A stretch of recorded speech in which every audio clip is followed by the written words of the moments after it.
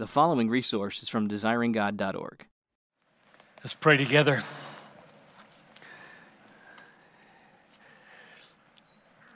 This outer nature is wasting away, but our inner nature is being renewed day by day because we look not to the things that are seen, but to the things that are unseen. And so I pray, Lord, that you would grant us the kind of eyes, Paul called them the eyes of the heart, that can look at the unseen. I ask this in Jesus' name, amen. So when Paul introduced the teaching on the second coming in chapter 1 of 2 Thessalonians, and I encourage you to open your Bibles right now. We'll be looking in significant detail at chapters 2 and 3. But when he introduced the teaching on the second coming in chapter 1 of 2 Thessalonians, like we saw Monday night, he did so precisely to help the church understand how it was a righteous judgment of God that he would appoint for them to walk through persecutions and afflictions. So his first treatment of the theme of eschatology is not in a chapter in a systematic theology book, as precious as those are, but as an urgent message right here to people who are being slandered, being fired from their jobs, being beaten, being jailed, being killed. In other words, he's writing about the second coming for the sake of Pastor Wang Yi in China, who just got sentenced to 9 years in jail a few weeks ago. He's writing for the family of Pastor Lawan Andimi in Nigeria, who was just beheaded 2 weeks ago. He's writing for Fatima Mohammadi in Iran because she's disappeared and we don't know where she is. That's the context of Thessalonica and us. However, persecution and suffering are not the only issue at Thessalonica, and Paul has another problem to deal with, and he deals with it again with the second coming. And the question is, how? So what's the second issue? The second issue is that some people have quit their jobs. They're not working anymore. And they're becoming a nuisance to the others who have jobs. And they're mooching off of them and not earning any money. That's the situation. Where did it come from? That's what the second coming is introduced for at the beginning of chapter 2. So chapter 1, you could say, he introduces the teaching on the second coming designed to help Christians believe and love each other through suffering. And now in chapter 2, he goes into even more detail about the second coming, designed to counteract the hysteria in the community and get people back to work. So we could say the aim of eschatology in chapter 1 is steadfastness in suffering, and the aim of eschatology in chapter 2 and 3 is steadfastness in doing good work and earning a living. So let's read chapter 3, verses 1 to 15, and I don't want you to take my word for it that this is the situation. I want you to see it and then make it the connection with chapter 2 on the second coming. Finally, brothers, this is chapter 3, 2 Thessalonians, verse 1. Finally, brothers, pray for us that the word of the Lord may speed ahead and be honored or be glorified as happened among you, and that we may be delivered from wicked and evil men, for not all have faith. But the Lord is faithful. He will establish you and guard you against the evil one, and we have confidence in the Lord about you that you are doing and will do the things that we commanded. May the Lord direct your hearts to the love of God and the steadfastness of Christ. Now, We command you, brothers, in the name of the Lord Jesus, that you keep away from any brother who's walking in idleness. That's the number one problem in chapter 3. Brothers who are walking in idleness and not in accord with the tradition that you receive from us. He's already taught them about this when he was there. For you yourselves know how you ought to imitate us, because we weren't idle when we were with you, nor did we eat anyone's bread without paying for it. But with toil and labor, we worked night and day that we might not be a burden to any of you. It wasn't because we didn't have a right, but to give you ourselves as an example to imitate. For even when we were with you, we would give you this command: if anyone is not willing to work, let him not eat. For we hear that some among you walk in idleness, not busy at any work, but busy bodies. Now, such persons we command and encourage in the Lord Jesus Christ to do their work. Get back to work. Do your work quietly and earn your own living.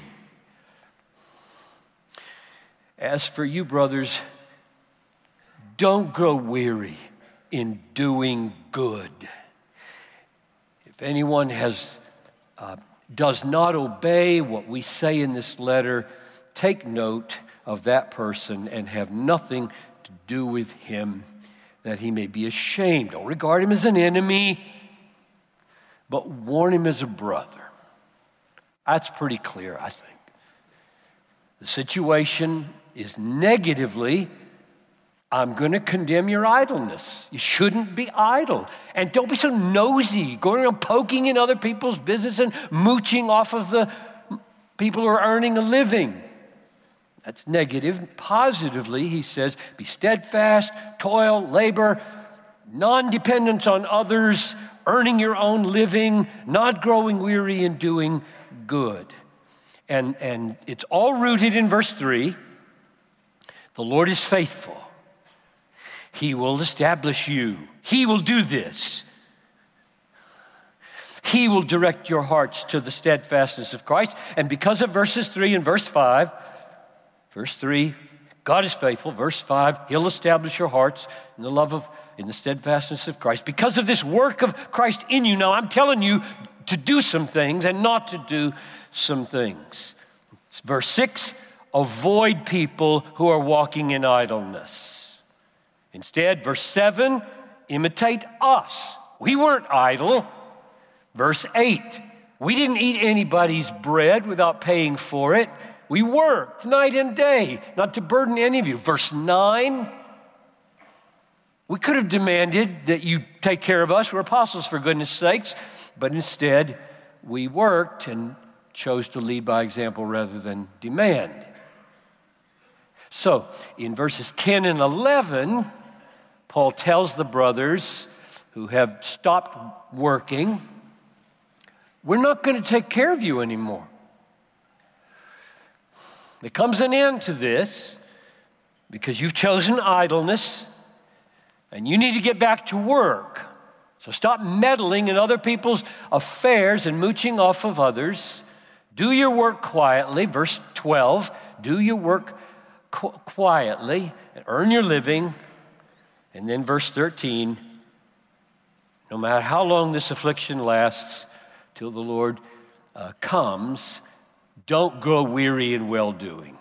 Fill your lives up with gainful employment, doing good work, and volunteer employment, doing good works. That's the situation. Now, how did he deal with it? People are quitting their jobs, living in idleness, mooching off of others. How would you deal with that? And the answer is chapter 2. It appears that there's a kind of hysteria that has taken over the community, gripped some in the church. They're being shaken shaken out of their senses. And they're in the sway of an irrational excitement. So let's read about it. Verse 1, chapter 2. Now, concerning the coming of our Lord Christ. Now pause there, coming. Parousias, genitive, is the ordinary word that Paul uses 5 times in the Thessalonian letters to refer to the second coming. And now concerning the coming of our Lord Christ and our being gathered together, episynagoges, significant because it's the word Jesus used in Matthew 24:31. The Son of Man will send out his angels with a loud trumpet call, and he will gather, episynaxun, he will gather his elect from the 4 winds. All right, so we've got 2 parallels with Jesus, parousias and episynagoge, and its verb form in Jesus. He's talking about the second coming, the angels sent out, the ingathering of the elect to welcome the Lord home. That's the situation he's describing here. We ask you, brothers, verse 2 now, not to be quickly. So evidently it's happened already. It's in process. They're quitting their jobs. Not to be quickly shaken in mind. Literally shaken from your mind, shaken from your understanding. You've lost your senses. You're out of touch with reason. Or, here comes a third parallel with Jesus. This is really important to get your bearings on what Paul's talking about here. Or alarmed. So don't be shaken out of your brain and don't be alarmed. Thraesthai. That word is used one other place in the mouth of Jesus, namely, in 2 texts. Matthew 24:6, Mark 13:7. Here's what he says. You will hear wars and rumors of wars. See that you are not alarmed. Thraeste. Only 2 Thessalonians 2:1, only in the mouth of Jesus, both serving the same function. Don't be alarmed, he's not here yet. That's significant.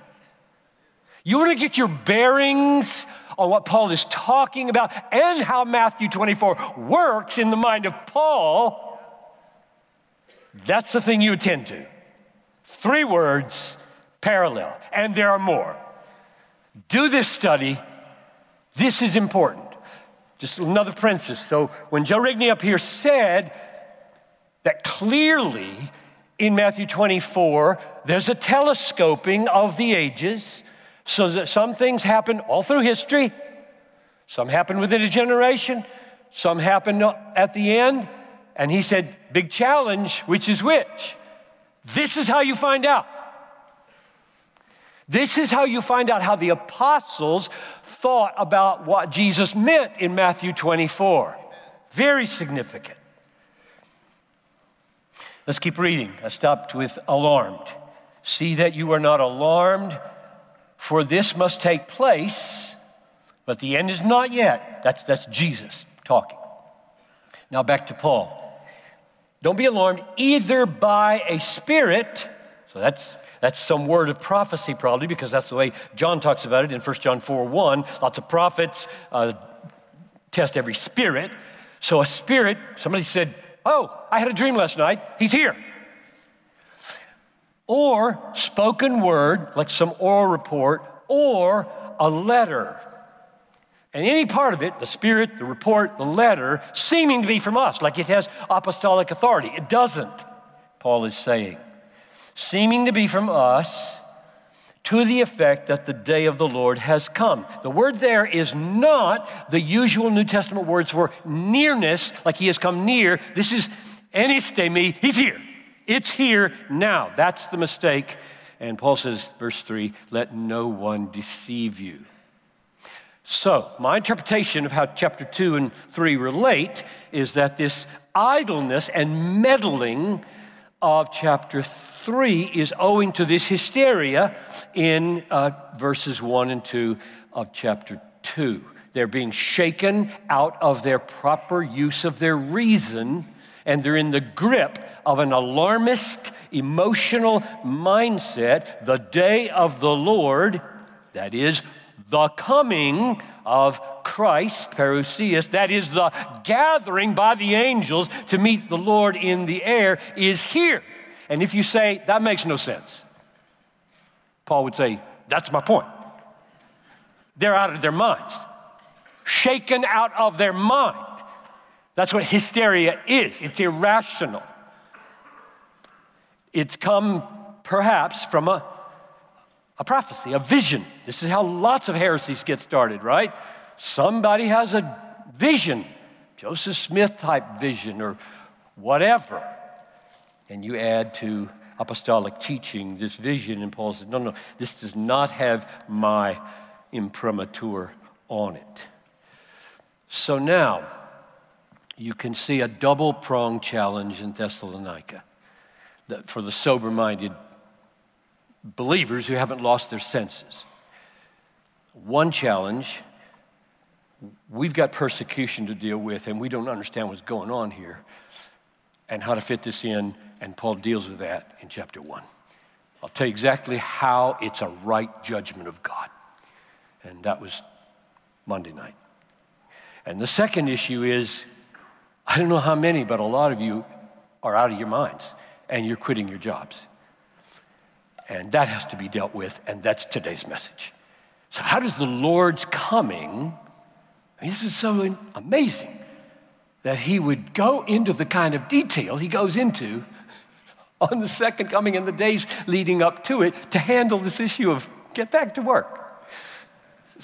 I love Paul. Don't you love Paul? So let's read chapter 2, verses 3 to 12. Let no one deceive you in any way, because for that day, say it again, day of the Lord, parousia, gathering to meet him in the air with the angels, that day will not come unless the rebellion comes first. And the man of lawlessness is revealed, the son of destruction, who opposes and exalts himself against every so-called God or object of worship, so that he takes his seat in the temple of God, proclaiming himself to be God. Do you not remember that when I was still with you, I told you these things? And you know, because I told you. We don't, and he hasn't told us. You know what is restraining him now, so that he may be revealed in his time. His time. God has a time for the man of lawlessness. It's not here yet. It'll come when whatever the restrainer is taken away. God's in charge of that. And you know what is restraining him now, so that when, I'm still in verse 6, so that when he may be revealed, so that he may be revealed in his time. Verse 7, for the mystery of lawlessness, so you got a man of lawlessness, and now you got a mystery of lawlessness, is already at work. Only he who now restrains it will do so until he's out of the way. And then the lawless one will be revealed, comma, relative clause, whom the Lord Jesus will kill with the breath of his mouth and bring to nothing by the appearance of his parousia. The coming of the lawless one is by the activity of Satan. With all power, that's a remarkable phrase for a man empowered by Satan. That should be a God phrase, right? With all power and ESV, false signs and wonders, we'll come back to that. And with all wicked deception, come back to that. for those who are perishing because they refused to love the truth. They didn't love it. They didn't want to love it. That's where we'll end.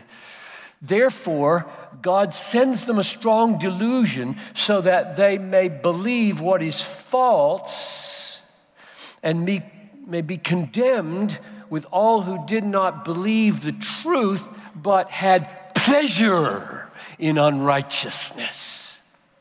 Now, two things strike me immediately about Paul's response to the situation of the alarmist, irrational disorientation concerning the second coming in Thessalonica. One of these two things that strike me is how amazingly detailed and long and full it is.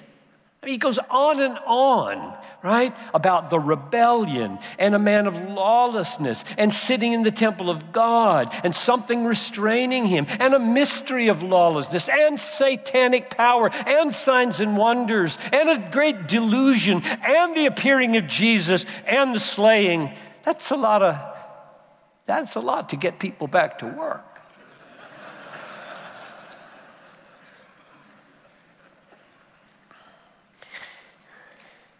And then to say, it's not here yet, folks.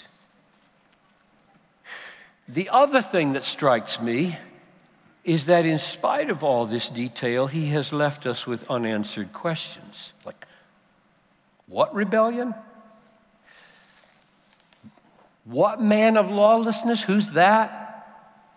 What temple seated in? What restrainer, person or thing, masculine and neuter in the text? What's the mystery of lawlessness? So on the one hand, he says more than I expected. And on the other hand, the more that he says leaves me with a lot of unanswered questions. Now, I think verse 5 explains those two impressions that I get reading this text. Look at verse 5. Don't you remember, and evidently they didn't very well anyway, don't you remember that when I was still with you, I told you these things? That's amazing. Like, how long was he in Thessalonica? Chapter 17 of Acts, verses 1 to 9. A few weeks? And he told them about the man of lawlessness, baby Christians. Not insignificant, perhaps, in your discipleship.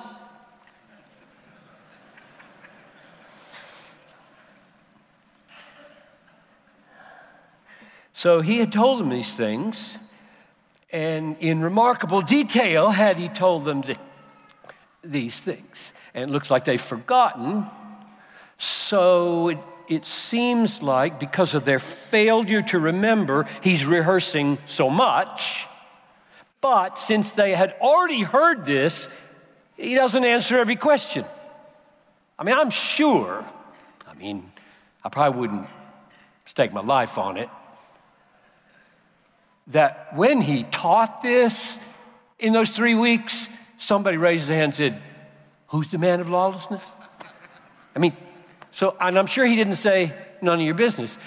He probably would have helped them. Now, here's a lesson, a little parenthesis on the nature of Scripture. In God's providence, in creating and preserving this book, like the epistles, for his church in all ages, God does not see to it that everything the early church talked about with the apostles we get to know. We don't. And I think that is a work of God's wisdom and goodness. He knows what he's doing. It's better for us to know what is preserved in this book of apostolic and prophetic writings than that we know all the detailed conversations Paul had at Thessalonica. It's better. Or God is unwise in inspiration. We have what we need for salvation and God-pleasing obedience. We don't have enough, as the panel made plain yesterday, to answer all our questions, and we're not meant to. So, what can we know from this chapter? What can we know from 2 Thessalonians 2 that will help us not be shaken loose from our senses or fall into the alarmist hysteria of any eschatological mistake, but rather remain steadfast in good works and gainful employment? That's my question. Let's see what we can learn. Seems to me, and this will be my outline for the rest of this message, that Paul says there are two things that has to happen before the parousia, and he explains why he mentions those two things out of all the things he could mention, and he takes us to the very practical root of the matter that explain how you can be protected from the hysteria and deceit of the last day, which has, of course, begun. But we'll come to a climax when? Verse 3. Let's talk about the first thing that has to happen. Let no one deceive you in any way, for that day will not come unless the rebellion or the apostasy, the falling away, comes first. Now, that word rebellion or apostasy has to refer to more than the process of ups and downs in biblical faithfulness of God's people over the centuries. Has to refer to more than that, because that observation won't work in Paul's argument. It's of no help in settling the hysteria that has taken over in some of the people of Thessalonica. If it's plausible that they could say to Paul, well, of course the rebellion has already happened. There's lots of people falling away because of this persecution. If they could plausibly say that, Paul's argument is useless here. It's of no help in answering his issue. So, Paul, when he says the rebellion hasn't happened, the apostasy hasn't happened, he's thinking of something decisive, epoch-making, climaxing, recognizable, catastrophic, sweeping, just before the man of lawlessness is revealed and Jesus kills him. And since we have seen numerous parallels, like 3 so far, we'll see others. Since we've seen 3 parallels between the Thessalonian language about the second coming and Jesus' language about the second coming, it's fitting, therefore, that we take our cue and go to Jesus and say, do you have anything to say about the apostasy? Is he getting this from you like he got so much from you, it seems? And I think the answer is yes. Go to Matthew 24, verses 9 to 13. I'll read it to you. Matthew 24, 9 to 13. Then, these words then are significant running through this. Then, after the beginning of the global birth pangs, then they will deliver you up to tribulation and put you to death, and you will be hated by all nations by my namesake. That's provocative. Because panta ta esne, all nations here, evidently world evangelization is virtually over because all the nations know enough about Jesus to hate his people.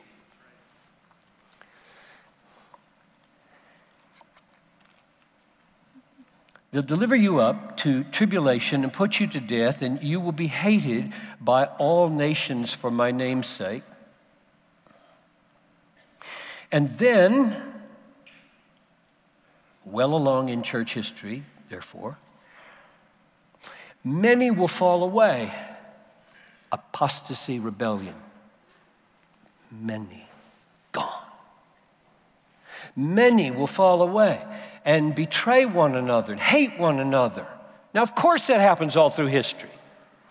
Nobody's denying that. That's why you got this telescoping ambiguity in the Bible, Old and New Testament. Many will fall away. Like, remember, John said, many antichrists have come. That's how we know the end is here. But the Antichrist is coming. They thought this way. Of course, that happens all through history. But the word then, verse 10, seems to show that Jesus is thinking a climactic gathering storm. Many false prophets will arise and lead many astray because lawlessness is increased. Ring any bells? We're talking man of lawlessness. We're talking mystery of lawlessness. Where did Paul get that? Why go anywhere else? He's getting everything else here. Lawlessness will be increased. We're at Matthew 24:12 for that. Lawlessness will be increased, and the love of many will grow cold. Great rebellion and apostasy. But the one who endures to the end, which sounds like final decisive generation language, will be saved. So that's the kind of thing Paul, I think, is reading in the tradition that he handed on. He said, I gave you these traditions. And that's the way he's thinking about the climactic rebellion or apostasy at the end. It's decisive, it's epic-making, it's catastrophic. It's coming from inside and outside the church. All nations hating you from outside, great growing cold on the inside. That's coming, Paul says. It's not limited to a period of time. It's not limited to history as a process. It's identifiable. That's why he can argue the way he's arguing. It's not here yet. Go back to work. Second event. So first, rebellion, apostasy has to come. Here's the second thing that has to happen. Namely, the man of lawlessness. And he's trying to say the coming, the parousia, the gathering to meet the Lord in the air, the day of the Lord isn't here. Because before that, this has to happen. Verse 3 again. Let no one deceive you in any way, for that day will not come unless the rebellion comes first. And, number 2, the man of lawlessness is revealed, the son of destruction. So let's do Puritan here. Jason said 8thly, 9thly, 10thly. I'm going to do 7thly. Right? 7 things clearly are said here about the man of lawlessness. Number 1, he's a man. He's not an angel, not a demon. He's just human. Could be you. 2, he is quintessentially lawless. That is, considered himself above law. He's lawless. Number 3, since there is only one above law, God, who renders all law, that's what he claims to be. Verse 4, who opposes and exalts himself against every so-called God or object of worship, so that he takes his seat in the temple of God, proclaiming himself to be God. That's a final climactic antichrist. Paul doesn't use that word here, just manifest. I am Christ, your God. Number 4, he is born for destruction. Verse 3, middle of the verse. the son of destruction. That is, his DNA, if Paul were to use DNA, his seed from his father is destruction. Son of a gun. No, son of destruction. Born for it. Has no future. Quintessentially lawless and doomed by the nature of lawlessness. Number 5, as a man, he's coming, nevertheless, by the power of Satan. Verse 9, the coming of the lawless one is by the activity of Satan. Therefore, number 6, as a man, he will have supernatural power. Satan is supernatural. Paul calls it all power. And he will work signs and wonders. Now, when the ESV says in verse 9, false signs and wonders, that's a confusing translation, because I think almost everybody would read that to mean they're not real signs and wonders, they're tricks. They're rabbits out of a hat. They're using mirrors. They're not. Satan works signs and wonders. Many will say to me on that day, did we not do many mighty works? And Jesus won't say, no, you didn't. They did. You go to Deuteronomy 13, right? Verses 1 to 3.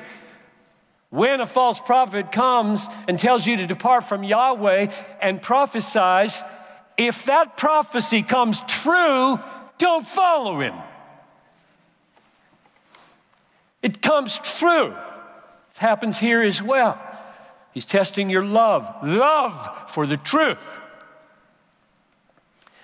So let's translate it, signs and wonders of the lie. Literal translation, signs and wonders of the lie. They serve the lie. That's what they do. Satan empowers the man of lawlessness to do signs and wonders. Millions of Christians think, cool, that's my God, and go after him and are deceived.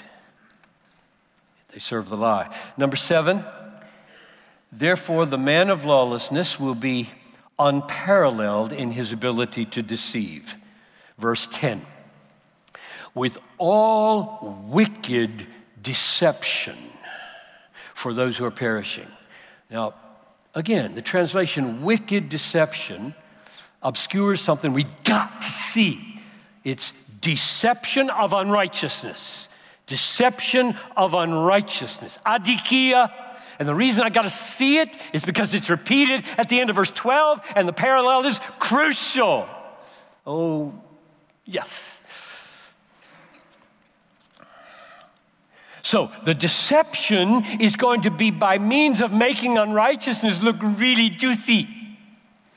It's going to be so juicy you can't resist it unless you love and take superior pleasure in the truth.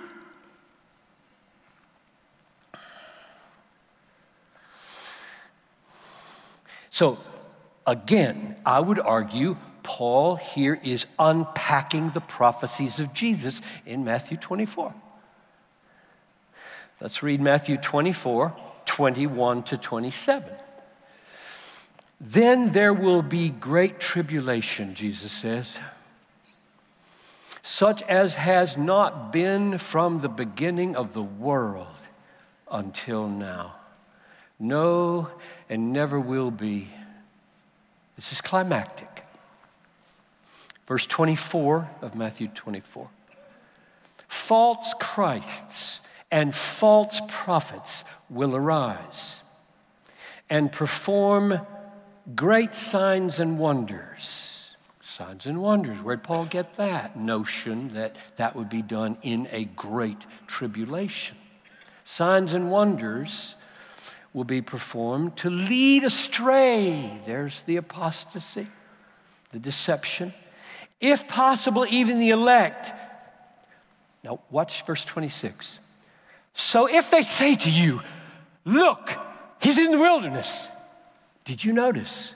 He, not they, not these false prophets. He just said there's going to be a lot of false prophets. And now he's got it down on one man. Paul reads this in the tradition. So if they say, look, he's in the wilderness, don't go out. If they say, look, he's in the inner rooms, don't you believe it. Tell you why.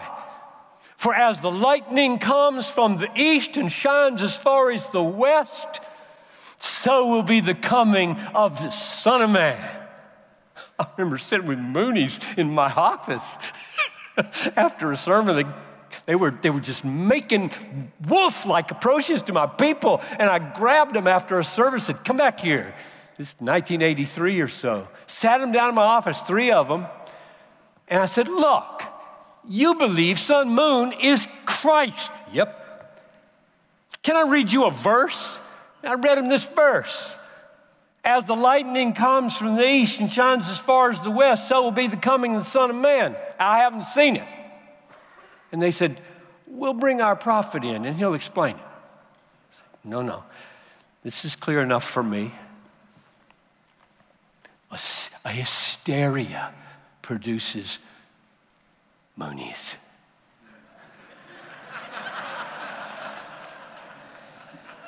At the close of this climactic period of lawlessness and a great deception led by a person, Paul is saying the Son of Man will come unmistakably.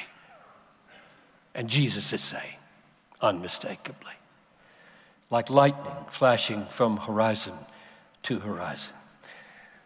Now, I don't think we need to know what temple he's talking about. In verse 4, he's going to sit in the temple of God. I don't know what that is. I think we can be sure it's not a reference to 70 AD.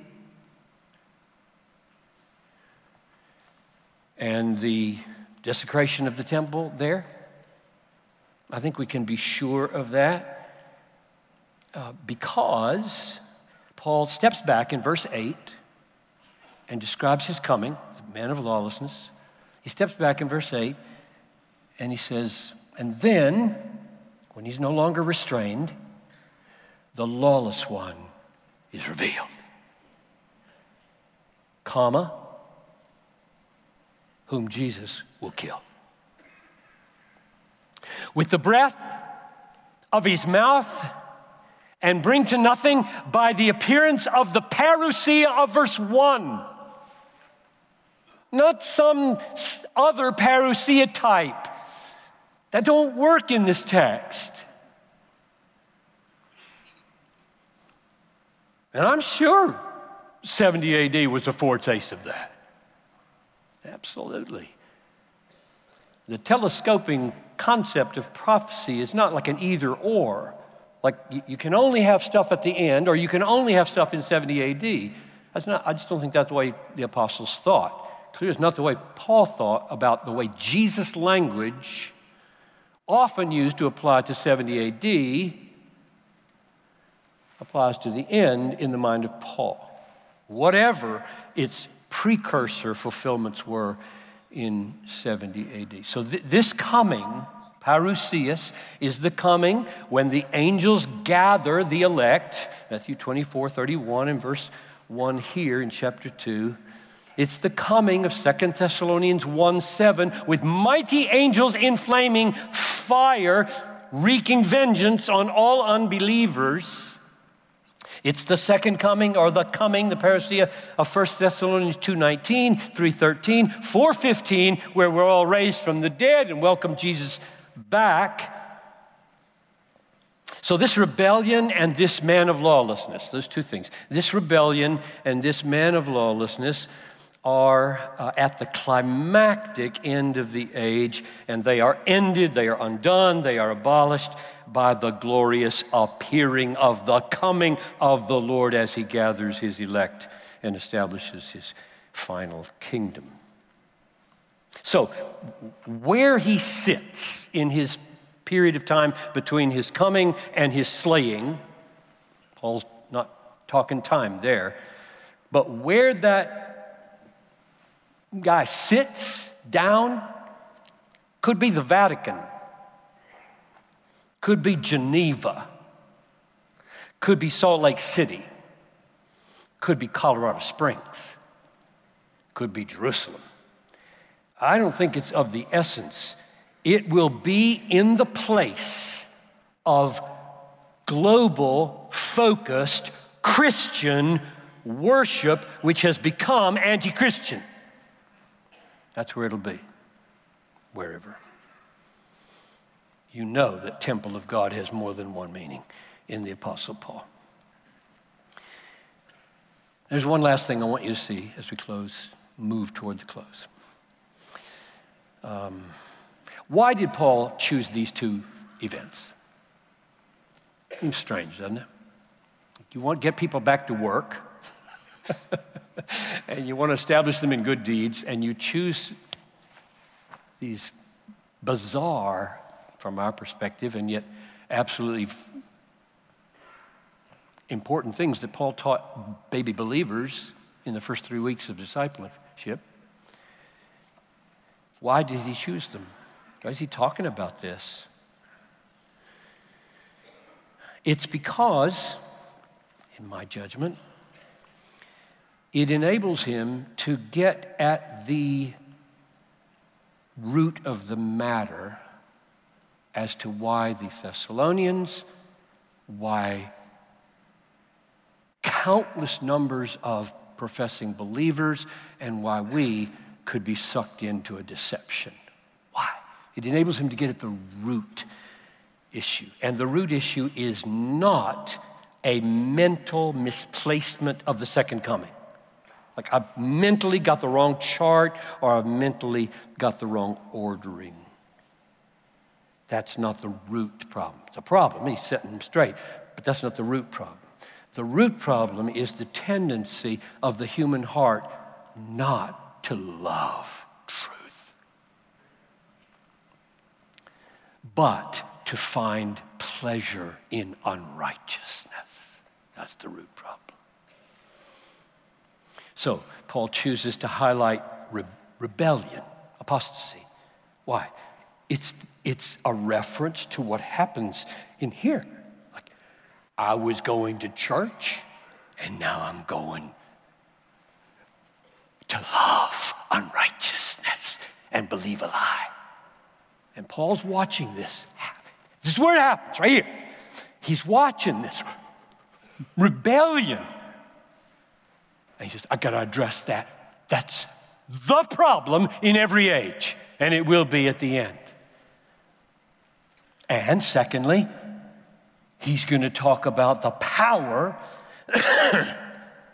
of a man of lawlessness to deceive with unrighteousness.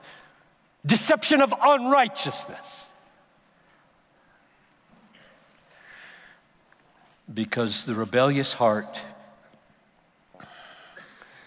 doesn't love the truth, does find pleasure in unrighteousness, and that's the root problem. Look how he ends the paragraph in verses 10 to 12. Why will they be deceived? Why will they perish? Verse 10, because they refuse to love the truth. Don't miss that word love. It does not say believe. It does not say be convinced of. It does not say stand for. It's not a mental word. It's a heart word. With all your heart, soul, mind, and strength, do this, or you will be deceived. They refused it. Don't want the love of truth. Not just I don't want truth, I don't want the love of truth. The very thought of loving truth is so foreign to me. That's what deceived people feel. Literally, because they did not welcome a love for the truth. They didn't want the love of the truth in their hearts, and that's why they are deceived, and that's why they are perishing. And it gets clearer. It gets clearer in verse 11 and 12. What's the love of the truth that they don't have? What is that? You're using the word love. What do you mean, Paul? Well, they don't welcome a love for the truth. Therefore, God sends them, are you with me? Verse 11, God sends them a strong delusion. So you don't want to love the truth? All right. Delusion is my appointment for millions of Christians.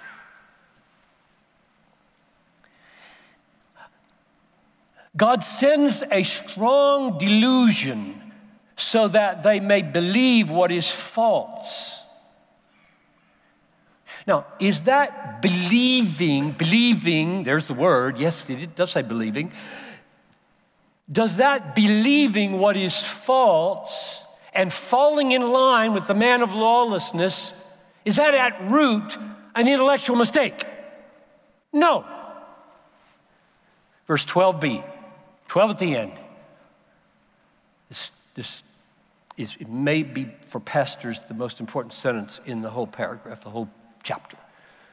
They did not believe the truth, but here's the alternative to what I mean by believing in the truth. They had pleasure. Eudakeisantes, same word used for this is my beloved son, in whom I am well pleased. They had pleasure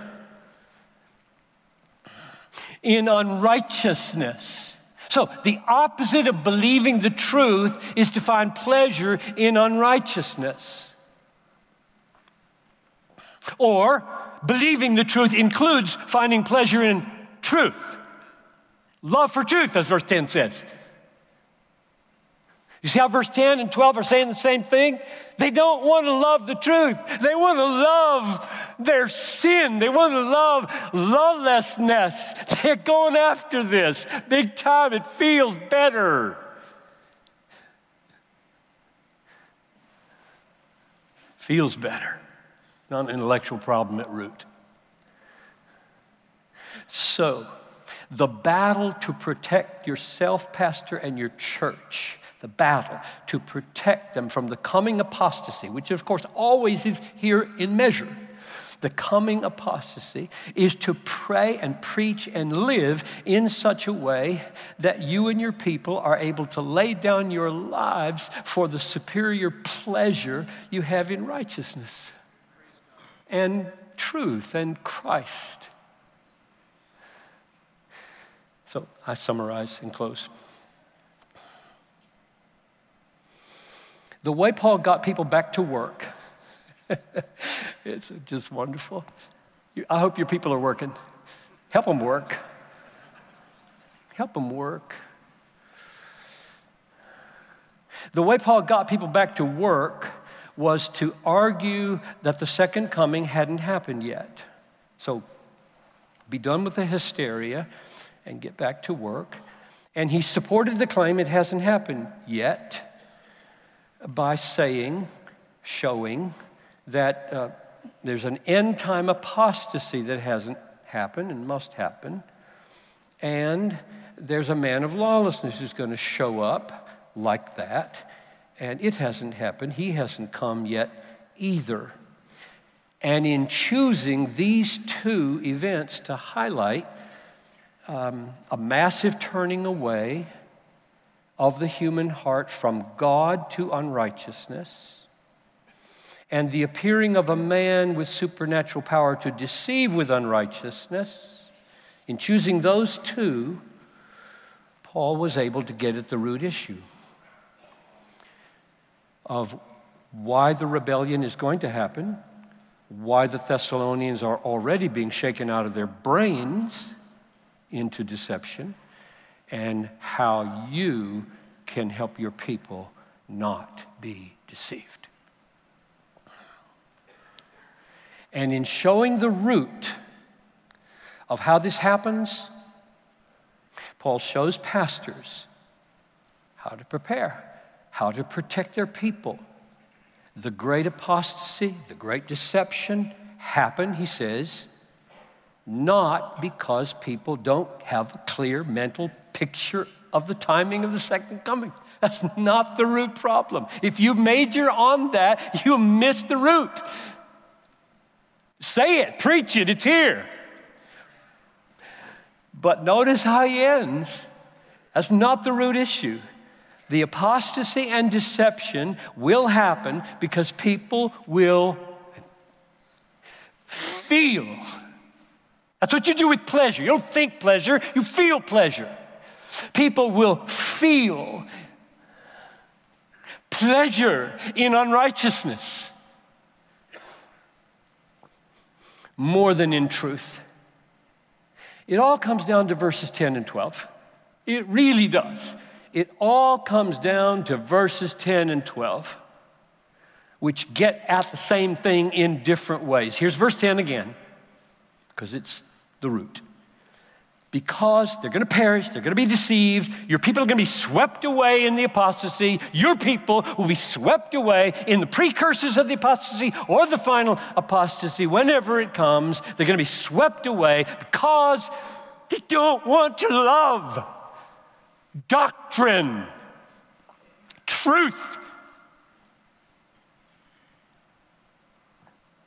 It's a love issue. It's a love issue. Not mainly an intellectual issue, which is why some of the simplest people in your church are so far ahead of the educated. Verse 12, to wrap it up, they're going to be condemned. Who? Who did not believe the truth. Yes, you should use the word believe, but you shouldn't leave it there as though they know what you're talking about, because they don't. Who do not believe the truth, but, alternative to believing the truth, had pleasure in unrighteousness. So believing involves having more pleasure in truth than in unrighteousness. So I'm going to close like this. And I mean this as seriously as I can muster. Christian hedonism. Christian hedonism. If you don't know the phrase, I'll give it to you in 2 sentences in a minute. Lots of you know the phrase. I coined it, not really. C.S. Lewis used it. Bernard Eller used it. A bunch of people have used it, but I make a big deal out of it. Because it's a big deal. It's not marginal, it's central. It's everywhere. Christian hedonism is the antidote to end-time deception. If you want to take away a sentence from this message, Christian hedonism is the antidote for your people to protect them against end-time deception. Now here's the doctrine. God is most glorified in you when you are most pleasured, satisfied, happy, content, delighting in, treasuring God.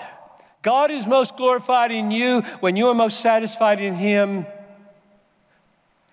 And therefore, you and your people, you teaching them, devote all. I'm taking all from mind, heart, strength, all their energies to maximize the pleasure that they and others have in God. That's their calling, and that's their protection.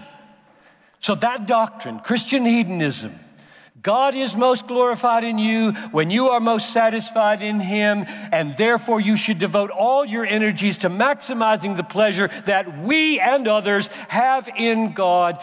That doctrine, pastors, is how you help your people go back to work. 2, how you multiply their good deeds. And 3, how you prepare them to meet the man of lawlessness undeceived. Let's pray. God, it really does. You have made it so plain. For these pastors, this is not complex. Details about eschatology are complex. What to do for your people is not complex. Helping them by preaching and praying and modeling to find more pleasure in God than in unrighteousness is not ambiguous. It's massive. So protect these pastors, their wives, the other ministers here of the gospel, men and women. Protect them from the man of lawlessness and every precursor that crops out in these days through satisfying their souls in Christ. I ask in his name. Amen. Thank you for listening to this resource from desiringgod.org. If you found it helpful, we encourage you to enjoy and share from thousands of resources on our site, including books, sermons, articles, and more, available free of charge. Desiringgod.org exists to help you treasure Jesus more than anything else, because God is most glorified in us when we are most satisfied in Him.